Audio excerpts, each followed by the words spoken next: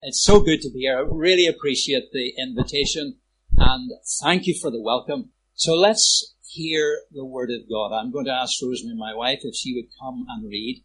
And I'm going to ask you, please, if you are able, would you please stand for the reading of the Word?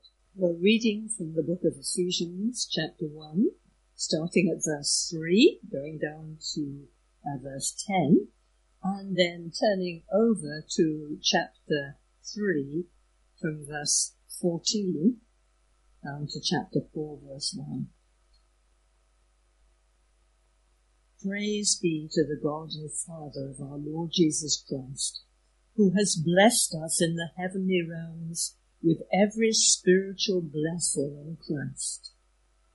For he chose us in him before the creation of the world to be holy and blameless in his sight.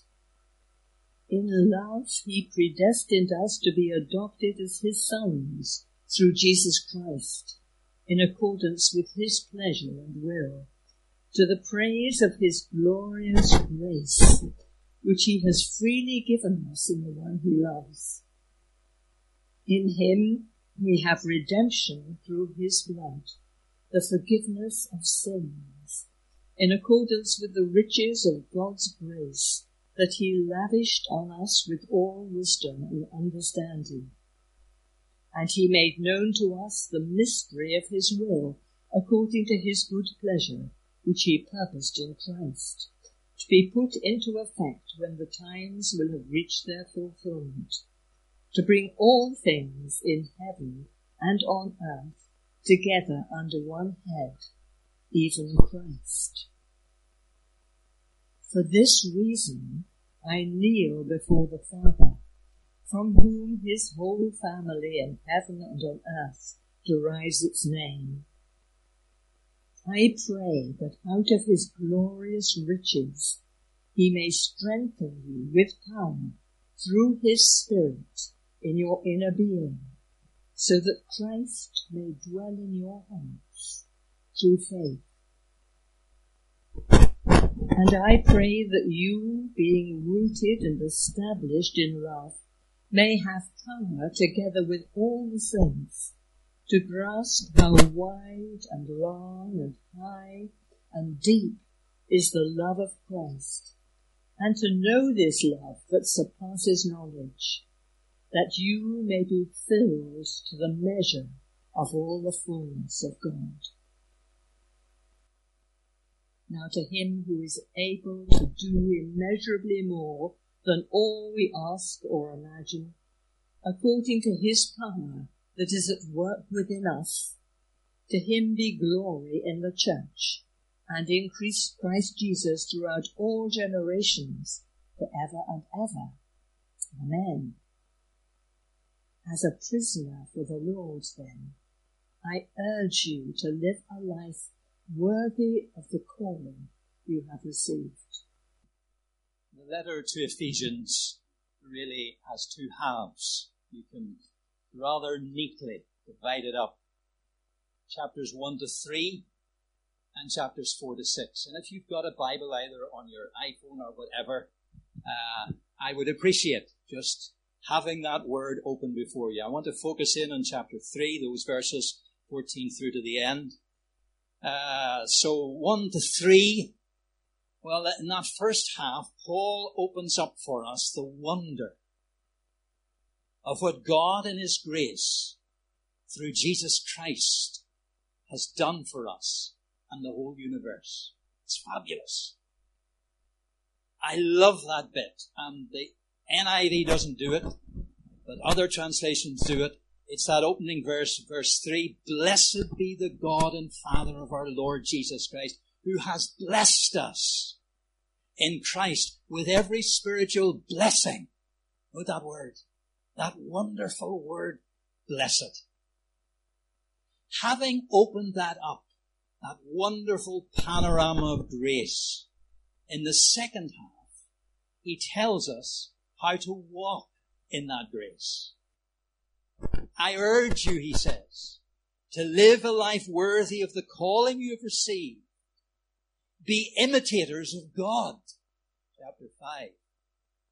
As dearly loved children, Live a life of love, just as Christ loved us and gave himself up for us. Paul, all right for you, but how can I be an imitator of God? You don't know the week I've come from. That sounds like Jesus' impossible command, doesn't it? Coming at the end of the Sermon on the Mount. Be perfect, therefore, as your heavenly Father is perfect. Of course it's impossible. That's why Paul, between those two halves, prays this wonderful prayer that comes at the end of chapter 3, 14 through to the end. It's a prayer to the one for whom all things are possible, that we might truly experience what he's just described. And I would encourage you, when you go home today, to read that opening chapter along with the prayer that follows it there in chapter 1, and just ponder the wonders, the absolute wonders of what God has done for us in Christ. You see, we can so easily let these things trip off our tongue. We can so easily sing these things. We need to take time. We need to allow that just to penetrate it deep into the soul. So I've been meditating on this again, so you're going to get it. Might even be longer than Craig, wouldn't it? Afresh again, I've thought about this. I've thought about this several times. But I've been meditating on it this last few months, and it's just blessed my soul. And I trust that it will bless yours. He begins, if you've got it there, he begins and ends with a really big God. And when I was reading it, I thought of a dear brother, Bobby, from Killyman. And I remember, lots of things, but two things stood out to me as I looked at this prayer. The two things that I think about that stand out about Bobby. One was duck eggs. Duck eggs, yes, duck eggs. Bobby was forever trying to get duck eggs. And for some reason or other, duck eggs seemed to be difficult to get. And we used to tease the life out of Bobby. Bobby had a wonderful story. He had poliomyelitis when he was a child. And God in his wonderful grace touched him and healed him. He had a remarkable story, but a simple faith. He was a lovely brother. The second thing that I remember about Bobby, and it always rings in my soul, he used to pray, and often he would pray these words: Thou art coming to a king. Large petitions with thee bring, for his grace and power such, none can ever ask too much. That's the God that we're coming to. That's the God that we address here. That's the God that Paul begins to pray for. He's a cosmic Father. He says to us in this verse, from whom every family in heaven and on earth takes his name. That's an amazing statement. The one who gives life and shape to every kind of family, earthly and heavenly. Someone described it, and I like this. We discover what it means to be Father by looking at him. You got that, fathers? We discover what it means to be mother by looking at him. We discover what it means to be family by looking at how he relates to Father, Son, and Spirit. He begins with a Father who's cosmic. And he goes on and he says, who gives according to the riches of his glory. Note that word riches. When you're reading through Ephesians, have it in your mind. It's a wonderful word. Riches of grace, riches of inheritance, riches of mercy, riches of Christ. Riches of His glory. Glory, the essence of God, is inexhaustible. Hallelujah. The essence of God is inexhaustible. I still recall a letter, and in fact I still have it. Early in my ministry, a man in his mid-30s who was dying from terminal cancer. And he finished his letter with these words, a song written by Annie Johnson Flint. It's entitled, He Gave It More Grace. I'm sure some of you at least will know it. But the verses that he did were, when we have exhausted our store of endurance, when our strength has failed or the day is half done, when we reach the end of our hoarded resources, our Father's full beginning has only begun. His love has no limit. His grace has no measure. His power has no boundary known unto men. For out of His infinite treasures in Jesus, He giveth and giveth and giveth again. Those weren't given by somebody who was praising the Lord in Hope Community Church on Sunday morning. Those were given by a young man, relatively speaking, who was dying. That's where Paul begins his prayer. Isn't that a good place for us to begin when we think of the impossible? Take that opening line which Jesus taught us, Our Father, who art in heaven. When you say that, think of those words. From whom every family and in heaven and on earth is named, out of the riches of His glory He gives to us. Oh, I tell you, that's just lovely. And that's where he ends it too. Comes to the end, he spells it out again in staggering terms, and we'll come to that in roughly about an hour. To Him who is able to do immeasurably more than we ask or imagine, verse 20. All kneel before a big God. Thou art come to a king. Large petitions with thee bring, for His grace and power such. None can ever ask too much. What were the problems that you came in with this morning? Too frightened to come to God? The nearest you get, maybe you come to church. But you still haven't surrendered to Him.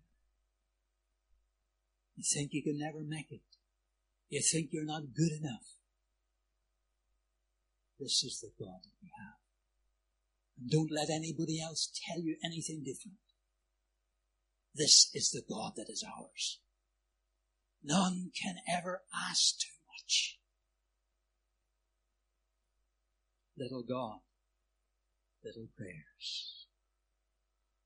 What's he asking of the Father? Well, he says, I ask the Father that out of His glorious riches, now note that, keep that in your mind, out of His glorious riches, to strengthen you with power through His Spirit in your inner person. Strengthened with power. Those preachers or otherwise who don't know Greek will know a bit of Greek in this one. You'll have heard it all.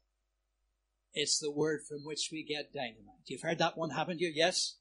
It's the word from which we get dynamite. And that's what we need as individuals, is it not?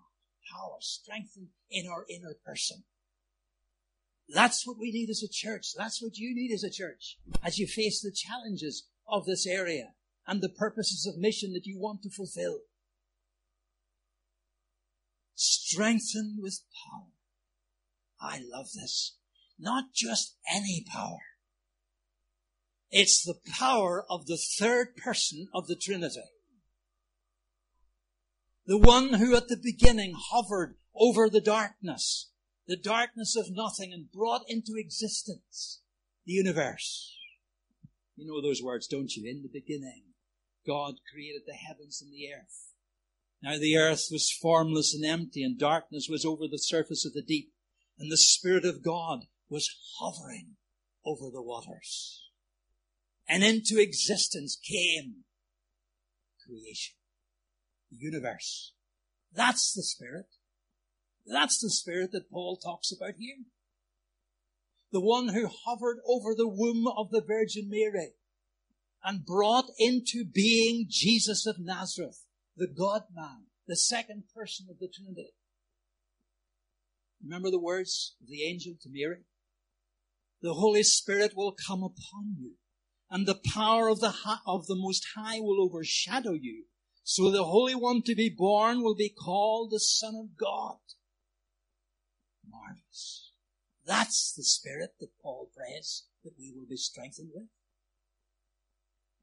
And then the one, and here's the real kicker, as the Americans talk about, who now no longer hovers, but actually dwells within those who are redeemed by Jesus Christ. Do you not know, says Paul to the Corinthians, that your body is the temple of the Holy Spirit, who is in you? Do you not know, says Paul to the Galatians, that God has sent the Spirit of His Son into our hearts, crying, Abba, Father? In our opening prayers this morning before the service, one sister prayed that. Referred to the Daddy. That wonderful word that God has sent His Spirit into our hearts, that we can lift our hearts and we can say, Dear Father, dear Dad. It's just mind-blowing. We should be jumping up and down, it seems to me. I say to myself sometimes, Fletcher, have you got this? Let the Spirit. Oh, it's lovely. So where is the inner being or person? It's the very center of ourselves. It's the place where even we ourselves have yet to explore and understand. The Holy Spirit comes to dwell at the center of our personalities, at the core of our being. That's where we need power. It really is. In a parallel passage in Colossians, Paul earths that strengthened by his Spirit. And he says, if you want to look at it sometime, it's Colossians 1 verse 11.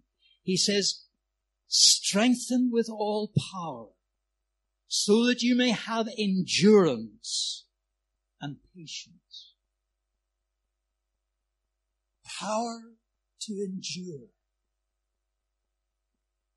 That's about circumstances.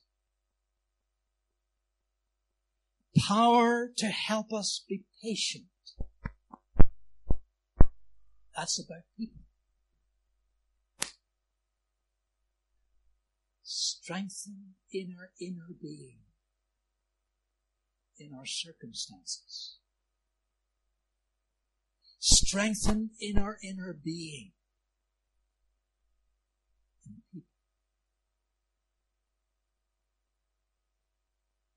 Wouldn't it be wonderful if everybody was like me? We'd get on wonderfully. You know what I mean. William Barclay gives it to us in real practical terms, and I quote him. He says, it's the power that we can so bear with people that their unpleasantness and maliciousness and cruelty will never drive us to bitterness, and that their unteachableness will never drive us to despair, that their folly will never drive us to irritation, and that their unloveliness will never alter our love. That's where the rubber hits the road, is it not?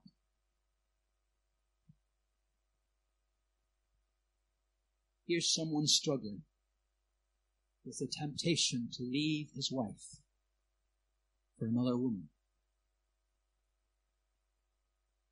He needs power deep in his inner person to overcome the temptations that come in the world in which we live.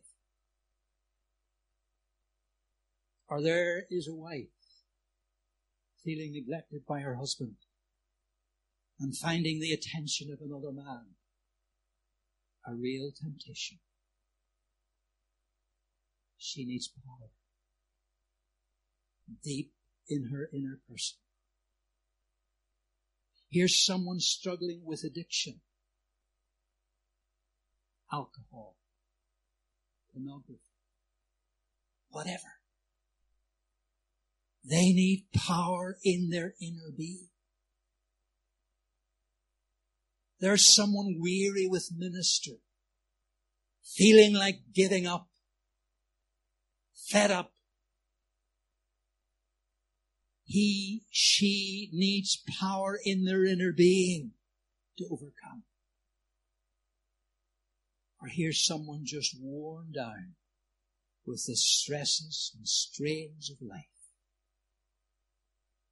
They need power at the center of their being to see that through. And friends, if this is not biblical Christianity, then I don't know what is. This is what we need.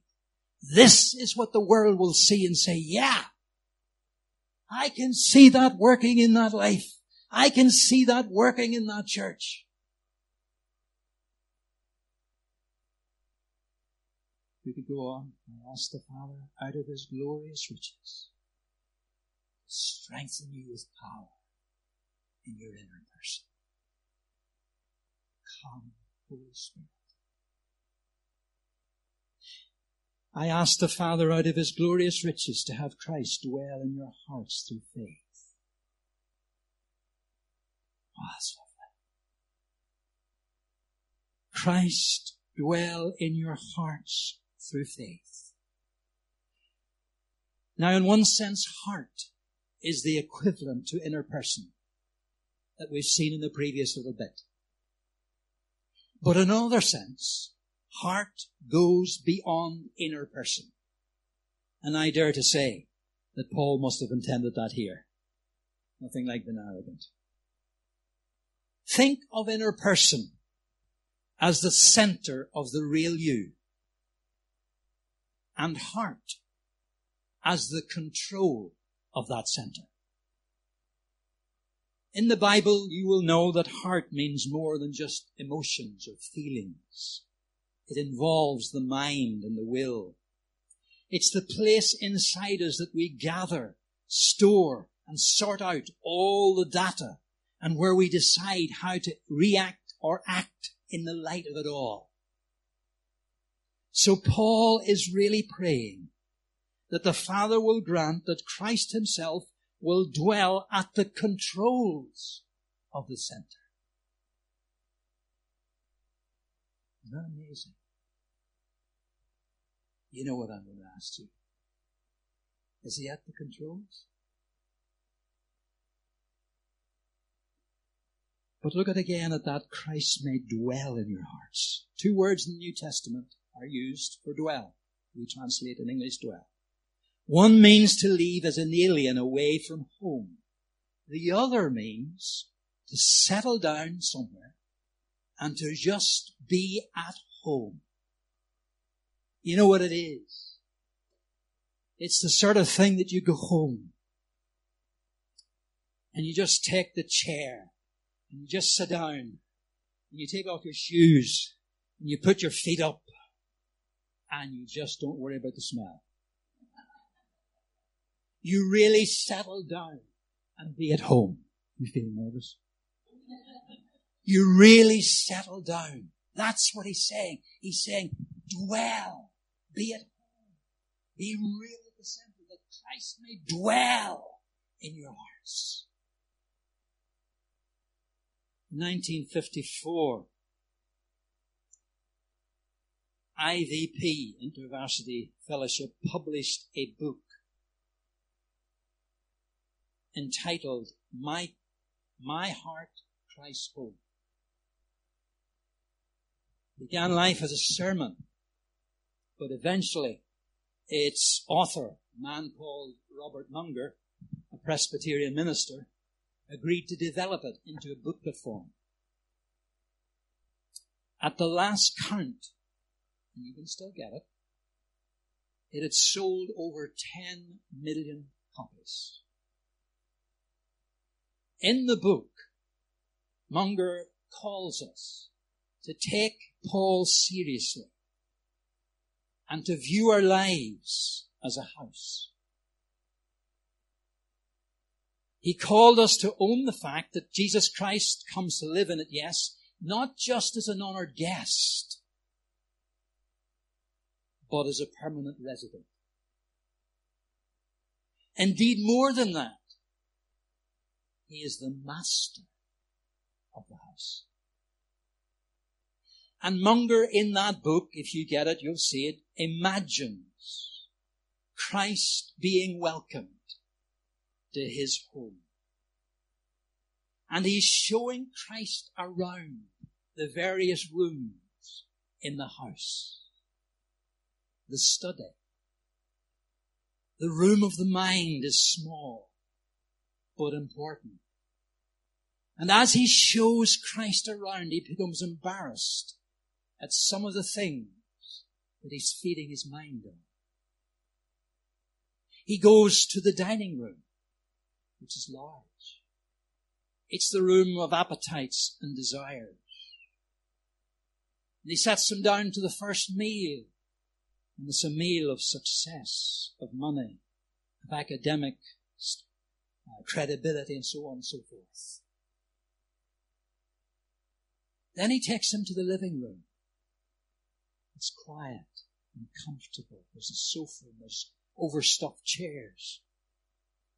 There's an intimate atmosphere. Christ likes this room. And he says he will meet him each morning for fellowship. While it was thrilling at the beginning, gradually the pressures of life shorten the time. Munger visualizes him rushing out, no time, and the door is open in the living room, and Christ is there. But he's got so many other things to do. We don't have time for him. So many important things. Takes him to the workroom, the place of talents and skills that he had. And Christ asked him, what are you producing for your life, for the kingdom of God? And he shows him two little trinket-like things. And again there's the pain. And so it goes on. The challenge is to open up all the rooms of our house. Christ's controlling presence. If we are going to enjoy the riches of his grace, we must open the rooms.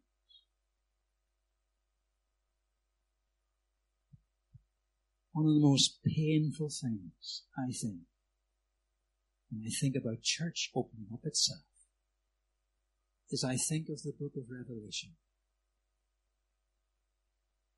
And you will know the 7 letters to the churches.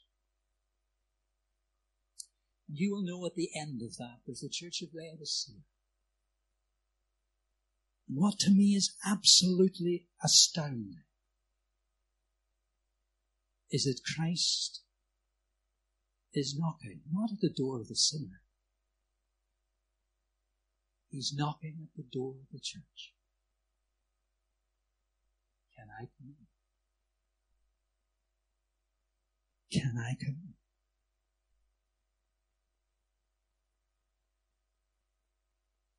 And so we open ourselves in all of our business meetings and all of our purposes.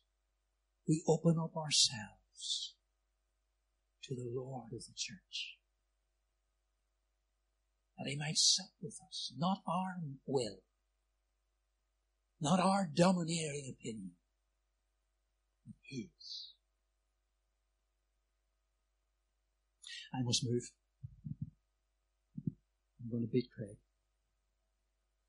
I ask the Father out of His glorious riches to have you rooted and grounded in love. So glad the team took up that theme this morning. Here's the amazing, mind-blowing thing. That love is the love of the Trinity. Now forget about all the complications that you think are involved with the Trinity. This is the love of the Trinity. Father, Son, and Holy Spirit. The love that is shared amongst them. Imagine yourself praying, Father, I want to be rooted and grounded in love that flows from your special relationship. You see, the natural consequence, or maybe I should say the supernatural, of the Spirit empowering and Christ controlling the center of our lives is to be rooted and grounded in that love. Indeed, that is what God intended from the very beginning, before eternity.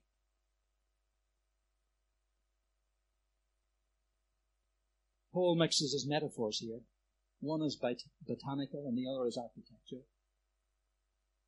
But both are a way of emphasizing depth as opposed to shallowness or superficiality. That to have you rooted and grounded in love. You see, we all act or react out of the soil in which we live. Paul is asking that the love of the Trinity will be the soil of our lives. So he says in chapter 5, live a life of love. Now that's impossible in ourselves. You can't do it in your own strength. You cannot pull up your bootstraps and do it. It requires God's wonderful grace and power in your life and in mine. The building we are constructing of our lives is determined by the kind of foundation on which we build. And Paul says that the love of the Trinity be the foundation of our lives. Grow up unto Him, he says in chapter 4. Grow up unto Him so that the body of Christ will be what? Will build itself up in love. Deep roots, firm foundations. Oh, Father, your servant Paul told us in Christ your love has been poured into our hearts by the Holy Spirit that's been given to us. Forbid it, Lord, that we should hinder that flow.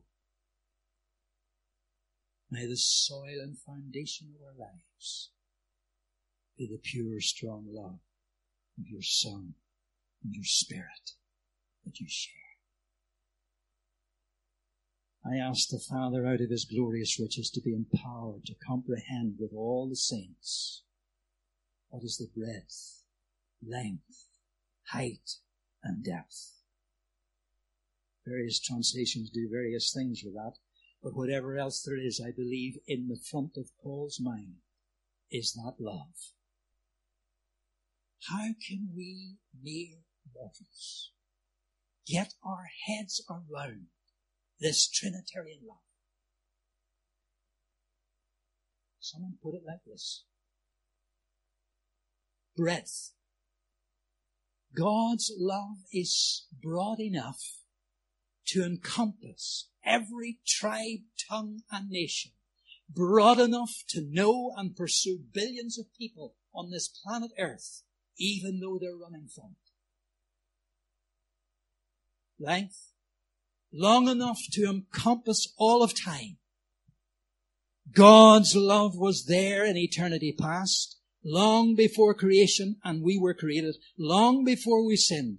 God's love will be there in eternity future, inexhaustible and ever richer.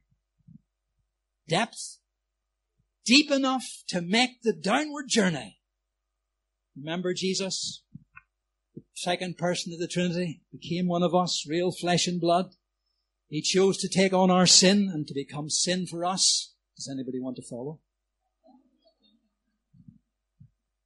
Do you remember that? He came right down deep enough to find me, deep enough to reach inside you and me and grab our rebellious hearts and bring us to himself.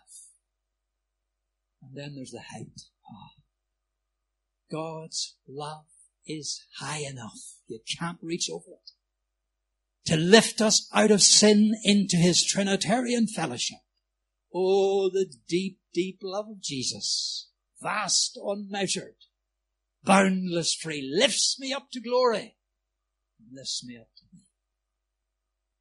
And yet Paul asks that we might grasp that love, power to grasp that love. Don't resist. The word is actually comprehend. Same word that's used in John chapter 1, when the darkness did not comprehend it. It means more than taking possession of it. It means making it one's own.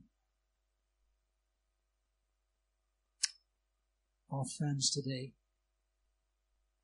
my prayer for you is that your heart will be swamped by that love. That you really will take possession of that love. Because you see, all you need is love. Once that love, and it's shed abroad in our hearts, says Paul in Romans, by the Holy Spirit, that makes the difference. I can still hear Beverly Shea sing, could we with ink the ocean fill, where the skies of parchment made, where every stalk on earth a quill, and every person a scribe by trade, to write the love of God above would drain the ocean dry, nor could the scroll contain the whole, though stretched from sky to sky. Hallelujah. And I don't care what you've done. I don't care how far you're away, you feel you're away from God. You cannot get beyond that love. And the Father says, come, surrender to me. Let me have it. He says to you as a Christian, I love you. Let me have the controls of your life. I ask the Father out of his glorious riches to grant you to know the love of Christ that surpasses knowledge. Now there's a good one, isn't it? You thought about that? How do you know what surpasses knowing? Know is not just an intellectual assent. It means to experience, to know personally, to experience what surpasses experience. We'll never be done knowing his love. There will always be more to know. How can we know in this sense? Paul asked the Father to make it happen. He asked the Father to make it happen.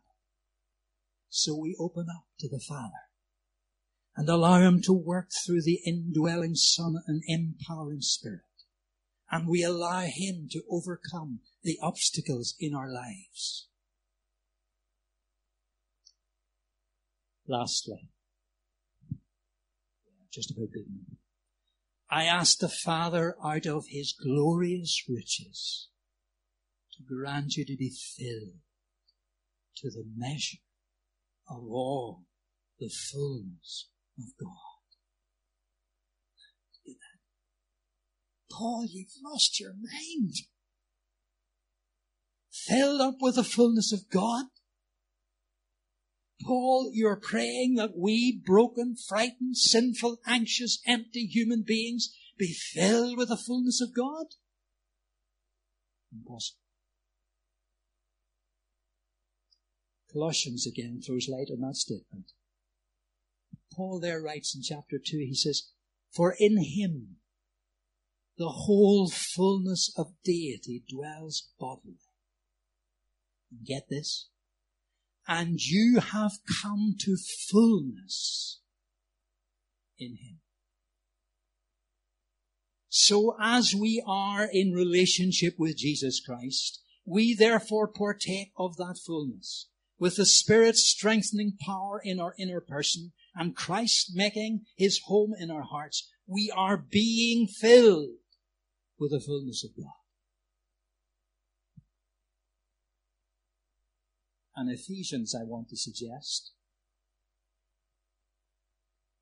evidences that that's the process of a lifetime. Sometime look again at chapter 1. And in verse 23 of chapter 1, Paul calls the church, he's praying for the church, and he calls the church the fullness of him who fills all in all. Yet in 4:13, the church is to exercise the gifts of the Spirit so that they can grow into that fullness. Then in 4:30, he warns about grieving the Spirit. So in 5:18, he says, keep on being filled with the Spirit. So you see, it's a process. Back to the house image. As we open up our lives, he fills us. Thus we were created. Ah, friends, this is an amazing thing. God draws near to us to draw us near to himself. Do you hear that? God draws near to us to draw us near to himself, putting us within the fellowship of the relationship of the Father, Son, and Holy Spirit. You say, where do you get that? I suppose for 20 and more years, I have been thrilled and trying to come to terms with a verse in John 14. We all know 14. Let not your heart be troubled. We don't know so often some of the other verses. Let me read you this verse. Judas, not Iscariot, said to him, Lord, how is it that you will reveal yourself to us and not to the world? Jesus answered him, those who love me will keep my word, and my Father will love them. Now listen to this. And we will come to them and make our home with them. Friends, that's amazing. We will come to them and make our home with them. The prayer of humble access in the communion order of service. I guess not many think of that verse then. But it says this, that we may evermore dwell in him, and he in us. As a former Archbishop of Canterbury put it, his mind, our mind, his will, our will, his peace, our peace, his joy, our peace, our joy. I just think that's so fantastic and so impossible. And yet God's word declares it. You see, That's what makes the difference. That's what it's all about. God's presence in your word, in my word, and those words might see and know that God is real. Not just by what I say,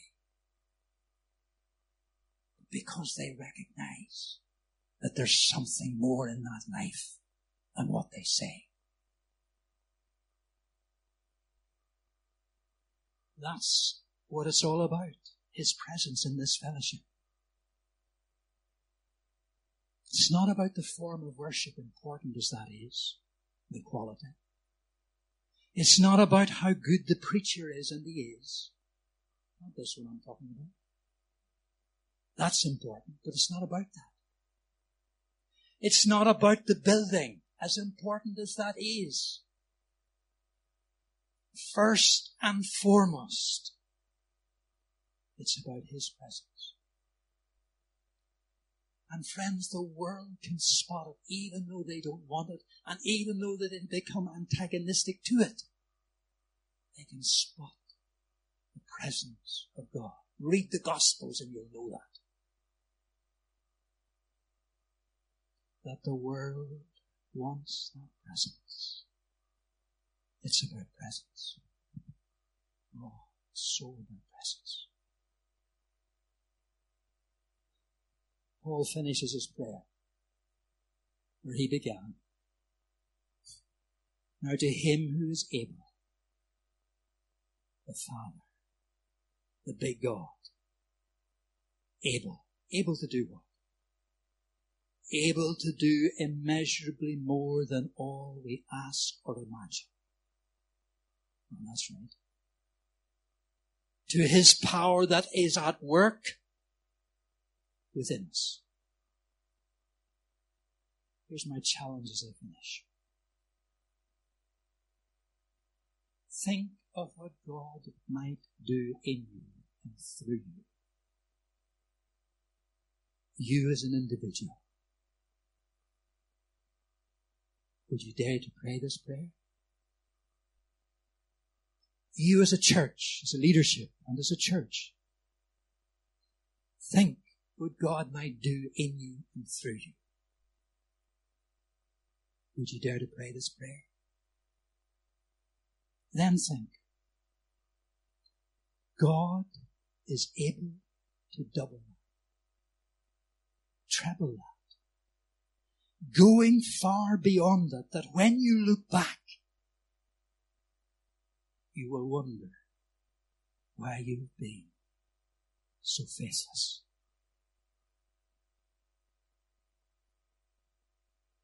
Will you allow a Methodist to finish with a prayer of wrestling?